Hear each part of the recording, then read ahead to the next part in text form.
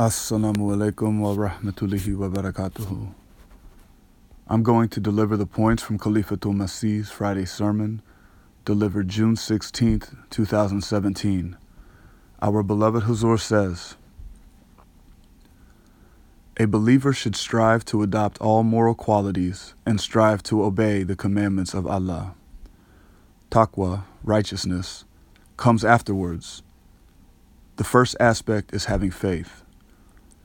In the Holy Quran, God remarks to safeguard against worshiping idols and falsehood. If you are a true believer, you will have to instill the high standards of truthfulness. Falsehood results in distancing from God, and Allah does not care for one who engages in falsehood. Falsehood has been linked with idol worshipping.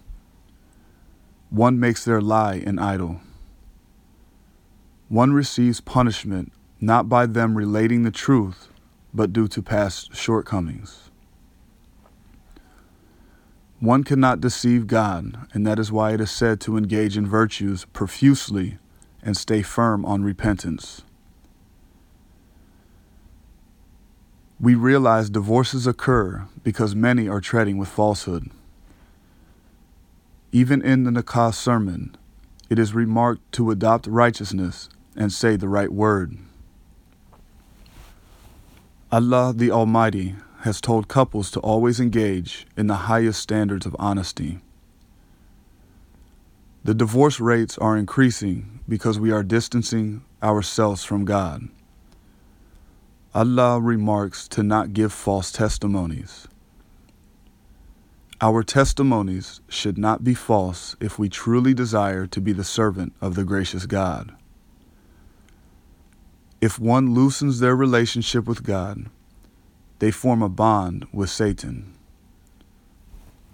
The promised Messiah, alayhi salam, remarks one to not kill the truth.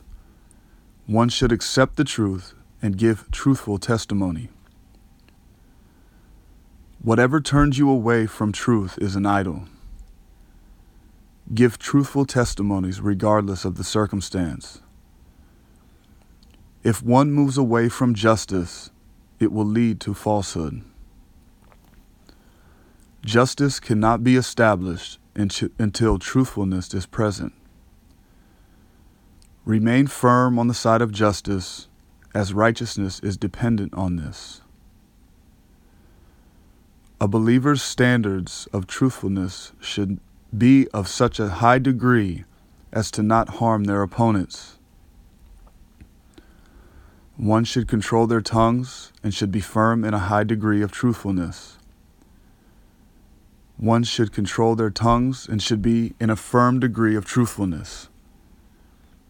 We should evaluate ourselves with regards to falsehood and how to find salvation. Another crucial virtue is displaying humility and safeguarding against arrogance. Arrogance leads to satanic ways.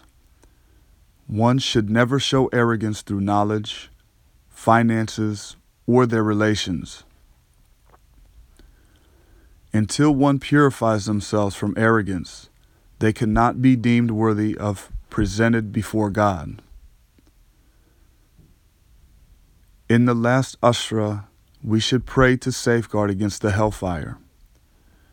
With respect to purification, one should never display any form of arrogance or boast.